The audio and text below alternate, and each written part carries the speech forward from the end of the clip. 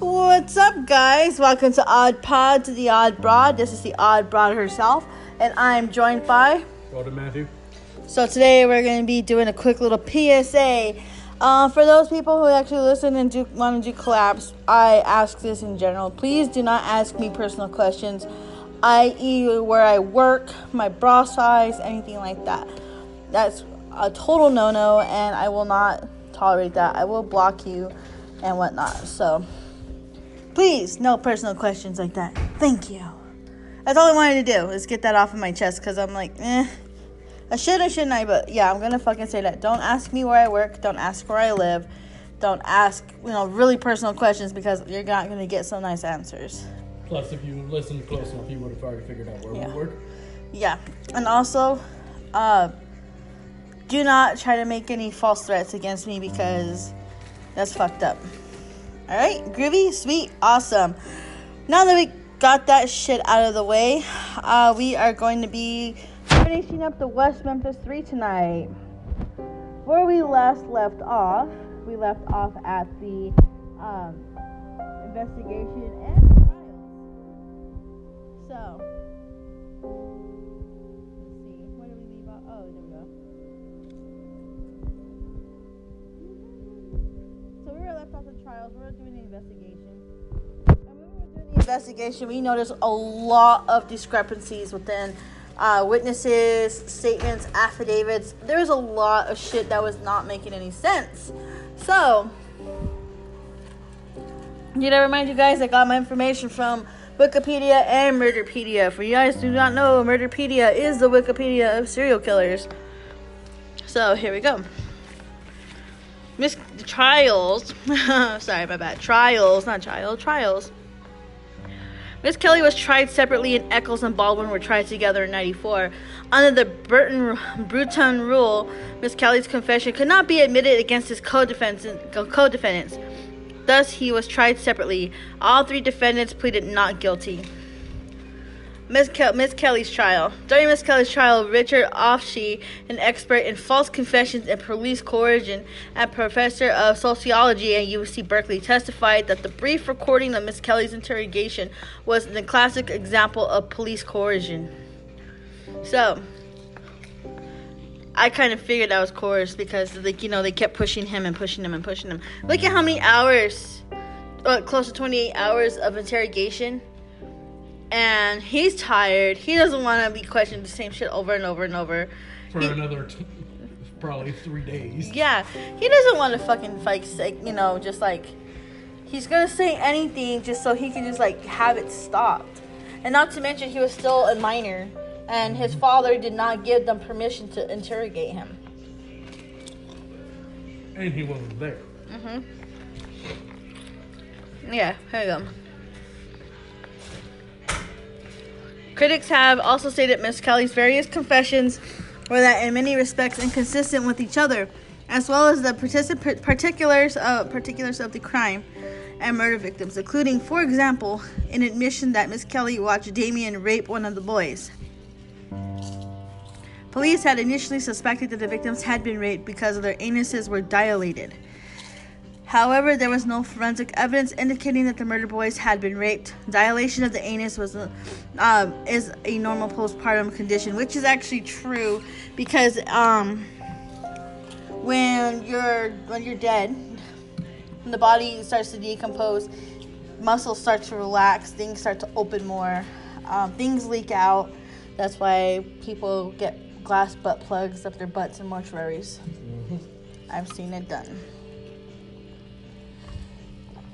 Alright, here we go. This tastes different.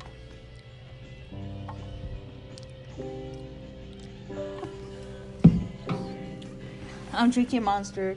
I'm drinking the Papillon, which is butterfly. Tastes good though.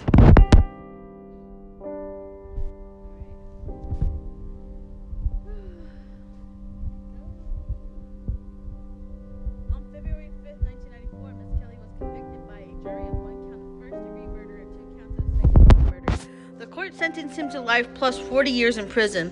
His conviction was appealed, but the Arkansas Supreme Court affirmed the conviction.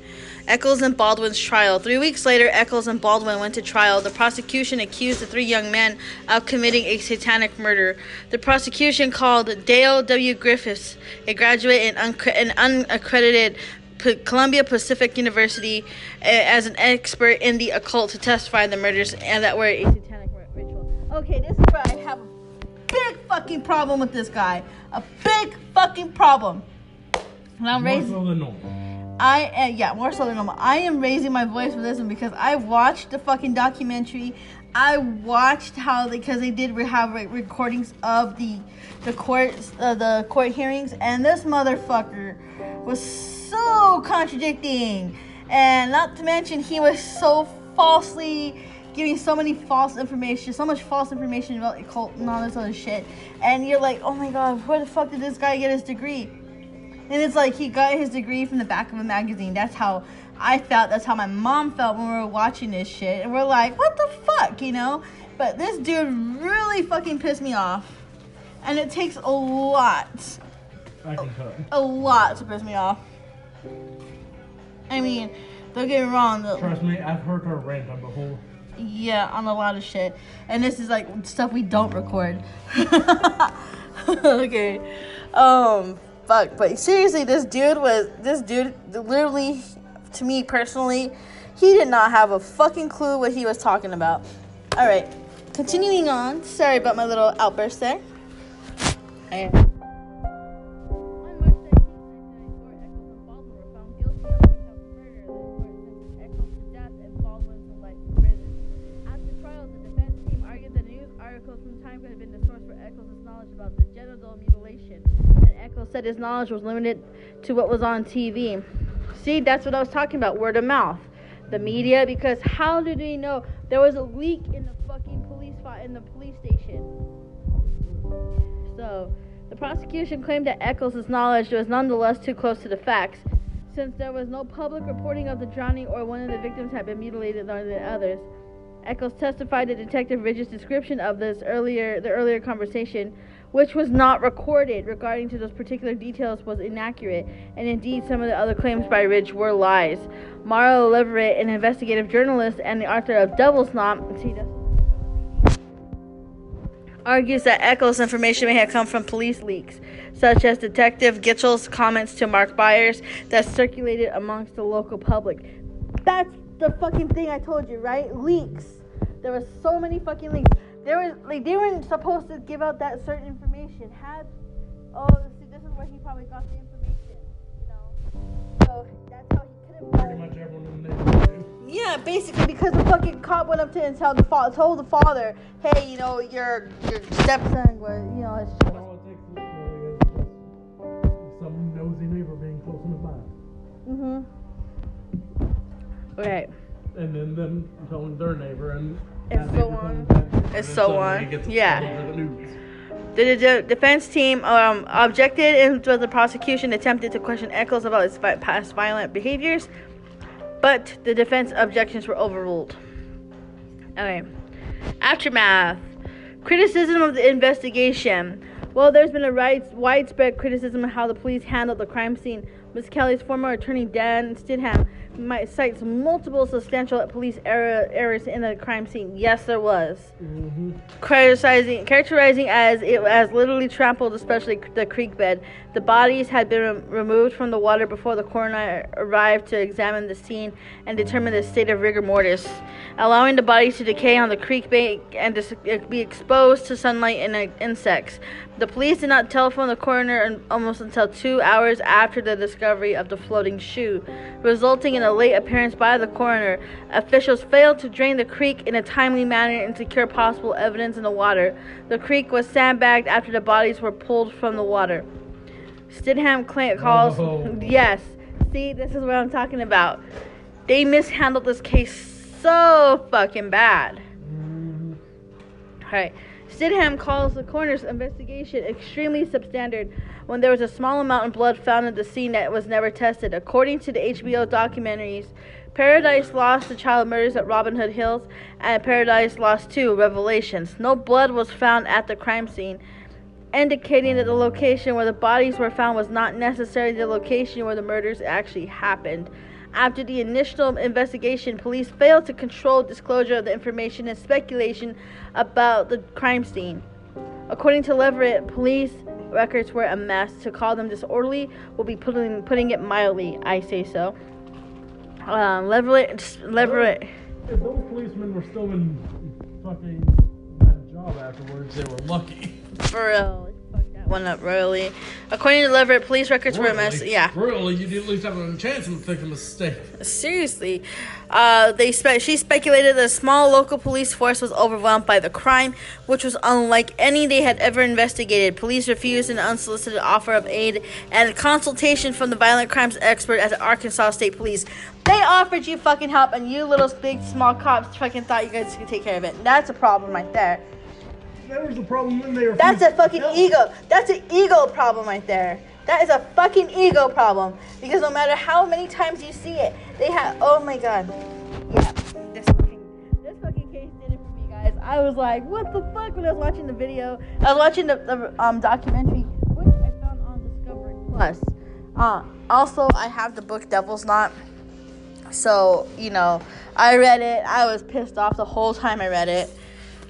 It's like, it was back and forth. It was like a back and forth tangent of they did this, but they didn't do this. And then the person, their so-called occult expert, was being so contradictive. And it was so fucking, oh my god. It was just annoying. Alright, let's see. Put it simply, if I wasn't here for something, she probably would have won. I probably would have. Alright, here we go. Let's see, where did we go? Okay. And critics suggested this was due to the WMPDs being under investigation by the state police for a suspected death from the Crittenden County Drug Task Force. Leverett further noted that some of the physical evidence was stored in paper sacks obtained from a supermarket with the supermarket's name on the bag. What the fuck? AKA, everything about it was fucked. They really didn't give a shit. Rather than containers of known controlled origin. When police speculated about the assailant, the juvenile probation officer assisting the scene of the murder speculated that Eccles was capable of committing these murders, stating it looks like Damien Eccles finally killed someone. This is what I'm talking about. Okay, this is what I was fucking talking about. Alright, guys. You can't assume anybody is guilty like that. There has to be probable cause. Probable fucking cause. There was no probable cause there. And unfortunately, a lot of cold cases end up like this. Either, one, no information was actually able to be obtained, which unfortunately does happen. Two, miscommunication amongst the fucking law enforcement. Exactly. And then for the juvenile probation officer to go ahead and fucking pinpoint who they fucking think did it, that's a problem right there. Pinpointing a crime on someone who you have no evidence about. Maybe this kid, he probably had a grudge against this kid, Who fucking knows, Like, probably did have a grudge. Oh my god. Okay. Based on that tone. Exactly. Brent Turvey, a forensic scientist and criminal profiler, stated in the film Paradise Lost 2 that human bite marks could have been left at least on one of the victims. However, these potential bite marks were first noticed in photographs after years at a trial were not inspected by board-certified medical examiner until 4 years after the murders. What? Yes, that's what it says. The defense expert testifies that the mark in question was not an adult bite mark. While experts put on the state concluded that there was no bite mark at all, the state experts also had examined the actual bodies for any marks. The others conducted an expert photo analysis of injuries. Upon further examination, it was concluded that if these marks were bite marks, they did not match any of the teeth marks of the three convicted. Alright, so... they legit had evidence of the actual person. But they didn't fucking test it. Exactly. Appeals and new evidence. Unfortunately, people, one big issue with DNA. After the person's dead and they start decaying, your time is very limited. Yeah, you have a certain amount of time to collect all the evidence and all that. Yeah, before the body starts. And if it's been, say, a year or you're pretty much already late. Okay, in the case, guys, remember in the case of John Wayne Gacy and Dean Corll, they used lime to advance decomp, so they wouldn't know how the person died. But when they were digging bodies out of Gacy's house, there was various state of decomp because of the lime use. But the various state of decomps actually was kind of like they created a timeline of like how the person was murdered. And in the same way as Dean Corll's. Dean Corll's victims were the same because Gacy got his idea of strangulation and all, how to get rid of the bodies from Corll. So, here we go. On May 1994, the three defendants appealed their convictions. The convictions were upheld on direct appeal. On June 1996, Ms. Kelly's lawyer, Dan Stidham, was preparing to appeal to the U.S. Supreme Court. The 2007 Echoes petition for a retrial based on the statute permitting lost post-conviction testing of DNA evidence due to technological advances made since 1994, which might provide exoneration for the wrongfully convicted. However, the original trial Judge David Burnett, disallowed presentation of this information on his court. This ruling was in turn thrown out by the Arkansas Supreme Court as all three defendants on November 2010. Okay. Alright, here we go. John Mark Byers knife, 1993. John Mark Byers, the adoptive father of victim Christopher Byers, gave a knife to the cameraman Doug Cooper, who was working with documentary makers Joe Berlinger and Bruce Sinofsky while filming the first Paradise Lost feature. The knife was a folding hunting knife manufactured by Kershaw. According to the statements given by Berlinger and Sinofsky, Cooper informed them of this receipt of the knife on December 19th to 1993. After the documentary crew returned to New York, Berlinger and Sinofsky were reported to have discovered what appeared to be blood on the knife. Oh my god. HBO executives ordered them to return the knife to legitimately had every single piece of fucking evidence. The Memphis Police Department. The knife was not received at the West Memphis Police Department until January 8th of 1994. Byers initially claimed the knife had never been used. However, after blood was found on the knife, Byers stated he had used it only once to cut deer meat. When the blood matched both his and Christopher's blood type, Byers said he had no idea how blood might have gotten onto the knife. During interrogation, West Memphis police suggested Byers that he might have left the knife out on accident, and with Byers agreed with this. Byers later stated that he may have cut his thumb. However, further testing of the knife produced inconclusive results to the source of the blood. Uncertainty remained due to the small amount of blood and because both John Mark Byers and Chris Byers had the same HLA-DQA genotype. Byers agreed to pass the polygraph test about the murders during the filming of Paradise Lost 2 Revelations, but the documentary indicated that Byers was under the influence of several psychoactive prescription medications that could have affected the test results. Alright. Oh my god. Okay. So, possible teeth imprints, 1996 and 97. We're going through the evidence right now. Following the convictions, Echols and Ms. Kelly and Baldwin submitted the imprints of the teeth. These were compared to the alleged bite marks on Stevie Branch's forehead that had not been mentioned in the original autopsy or trial. No matches were found. John Mike Spire had his teeth removed in 97 after the first trial, but before an imprint could be made, he stated that reasons for the removal are apparently contradictory. He claimed both that his seizure medication he was taking caused a periodontal disease, and he had planned the removal because other kinds of dental problems which had troubled him for years. I call bullshit. After an expert examined the autopsy photos and noted that what he thought might be the imprint of a belt buckle on Byers' corpse, the elder Byers revealed to the police that he had spanked his stepson shortly before the boy had disappeared. That is actually fact, because he literally told the cops, I gave him a few licks before the other day, and that's what he kind of thought was kind of the precursor of him running away. So he did spank him before he Unfortunately, disobeyed. spankings are normal. Yeah, in childhood homes. So if you're being a disciplined parent, child, yeah, whatever. Okay. If you actually punish your kid for fucking up. Yeah. All right. Remember Vicky Hutchinson? I brought her up earlier. Mm-hmm. Vicky Hutchinson's recantation. Oh, good Lord. 2003. In October 2003, Vicky Hutchinson, who had played a part in the arrest of Miss Kelly, Eccles, and Baldwin, gave an interview to the Arkansas Times in which she stated that every word she had given to the police was a fabrication. She further asserted that the police had implied that if she did not cooperate with them, they would take away her child. Good Lord! Yeah. AKA, the police were fucking threatening them. That is so fucked up. She said when she visited the police station, employees had photographs of Eccles, Baldwin, and Miss Kelly on the wall and were using them as dart targets. She also claims that the audio tape in the police set was unintelligible and they eventually lost. Was perfectly clear and contained no incriminating statements. So she said the cops basically forced her to lie or they were going to take her kid away. There is so many more issues than just fucking drugs disappearing in that place. For real. There's an issue of abuse of law enforcement. Like, what crack were they smoking? Hell, I think it's more than just crack at that point.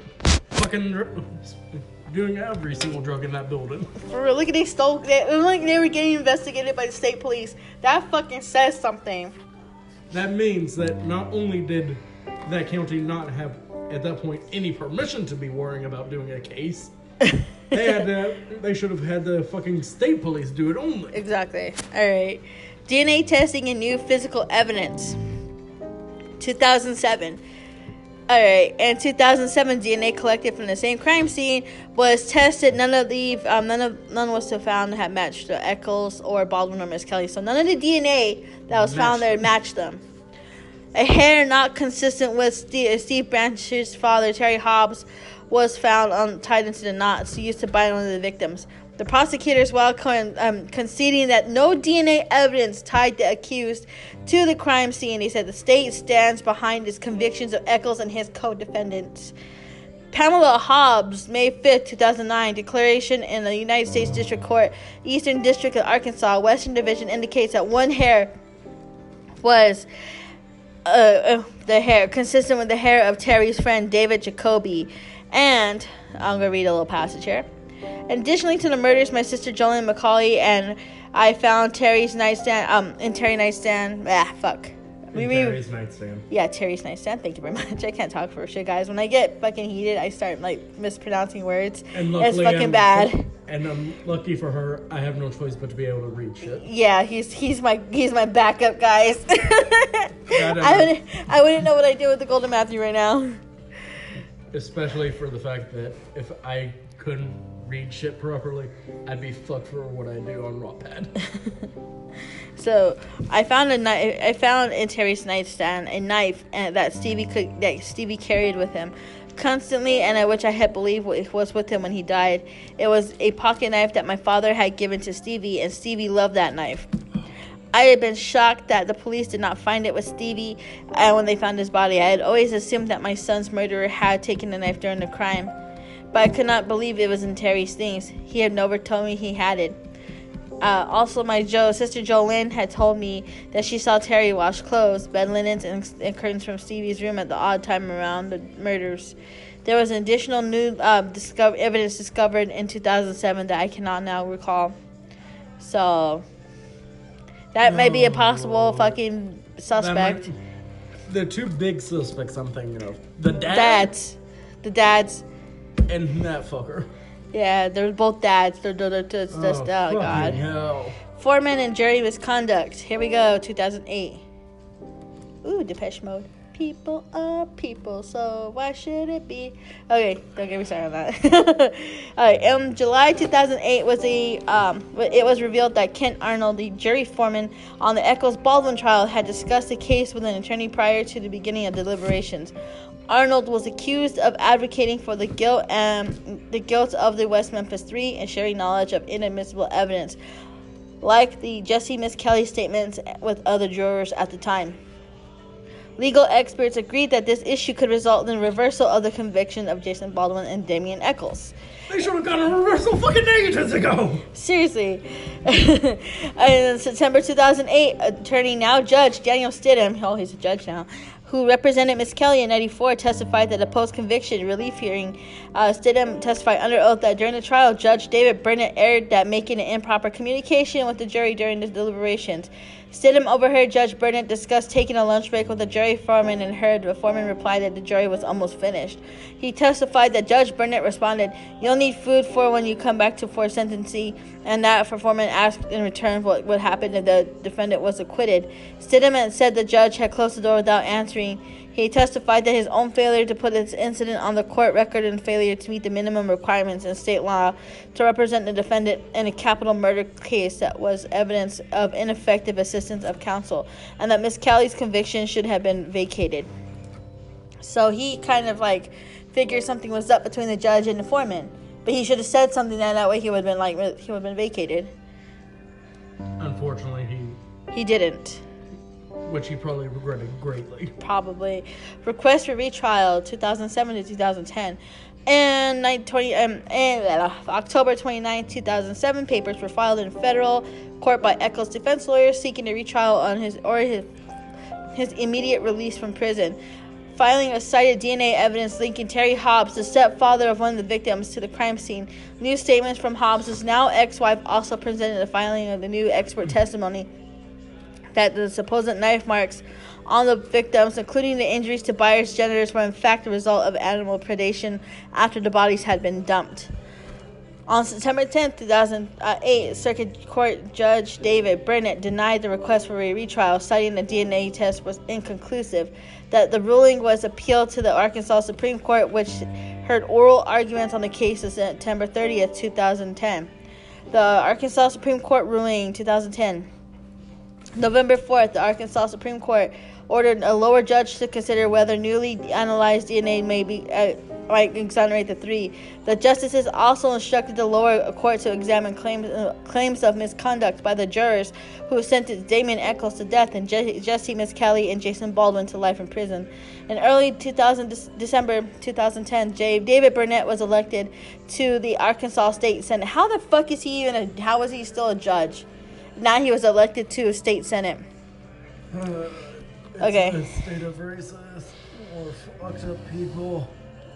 Circuit, I forgot this corner. That's Sister fucking USA, right? One of the Circuit Court Judge David Laser was selected to replace David Burnett and preside in the evidentiary hearings mandated by the successful appeal. Plea deal and release, 2011.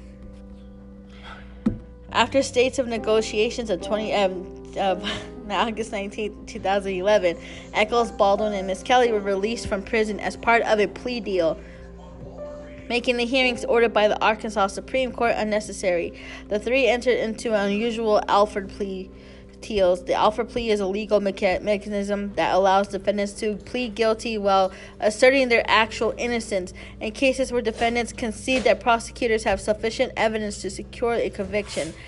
Stephen Braga, an attorney with Ropes and Gray, who took up Echols' defense on a pro bono basis beginning in 2009, negotiated the plea agreement with the prosecutors. Under the deal, Judge David Laser vacated the previous convictions, including the capital murder convictions for Echols and Baldwin, and ordered a new trial. Each man entered in an Alford plea to lesser charges of first and second degree murder. While verbally stating their innocence, Judge Laser then sentenced them to time served, a total of 18 years and 78 days. They were each given a suspended imposition of sentence of 10 years. If they reoffend, they could be sent back to prison for 21 years. Factors cited by prosecutor Scott Ellington for agreeing that the plea deal included that two of the victims' families had joined the cause of defense, that the mother of a witness who testified about Echols' confession had questioned her daughter's truthfulness, and that the state crime lab employee who collected fiber evidence at Echols and Baldwin's homes at their arrest had died. As part of the plea deal, the three men cannot pursue civil action against the state for wrongful imprisonment. Many of the men's supporters and opponents who still believe in them guilty were unhappy with the unusual plea deal.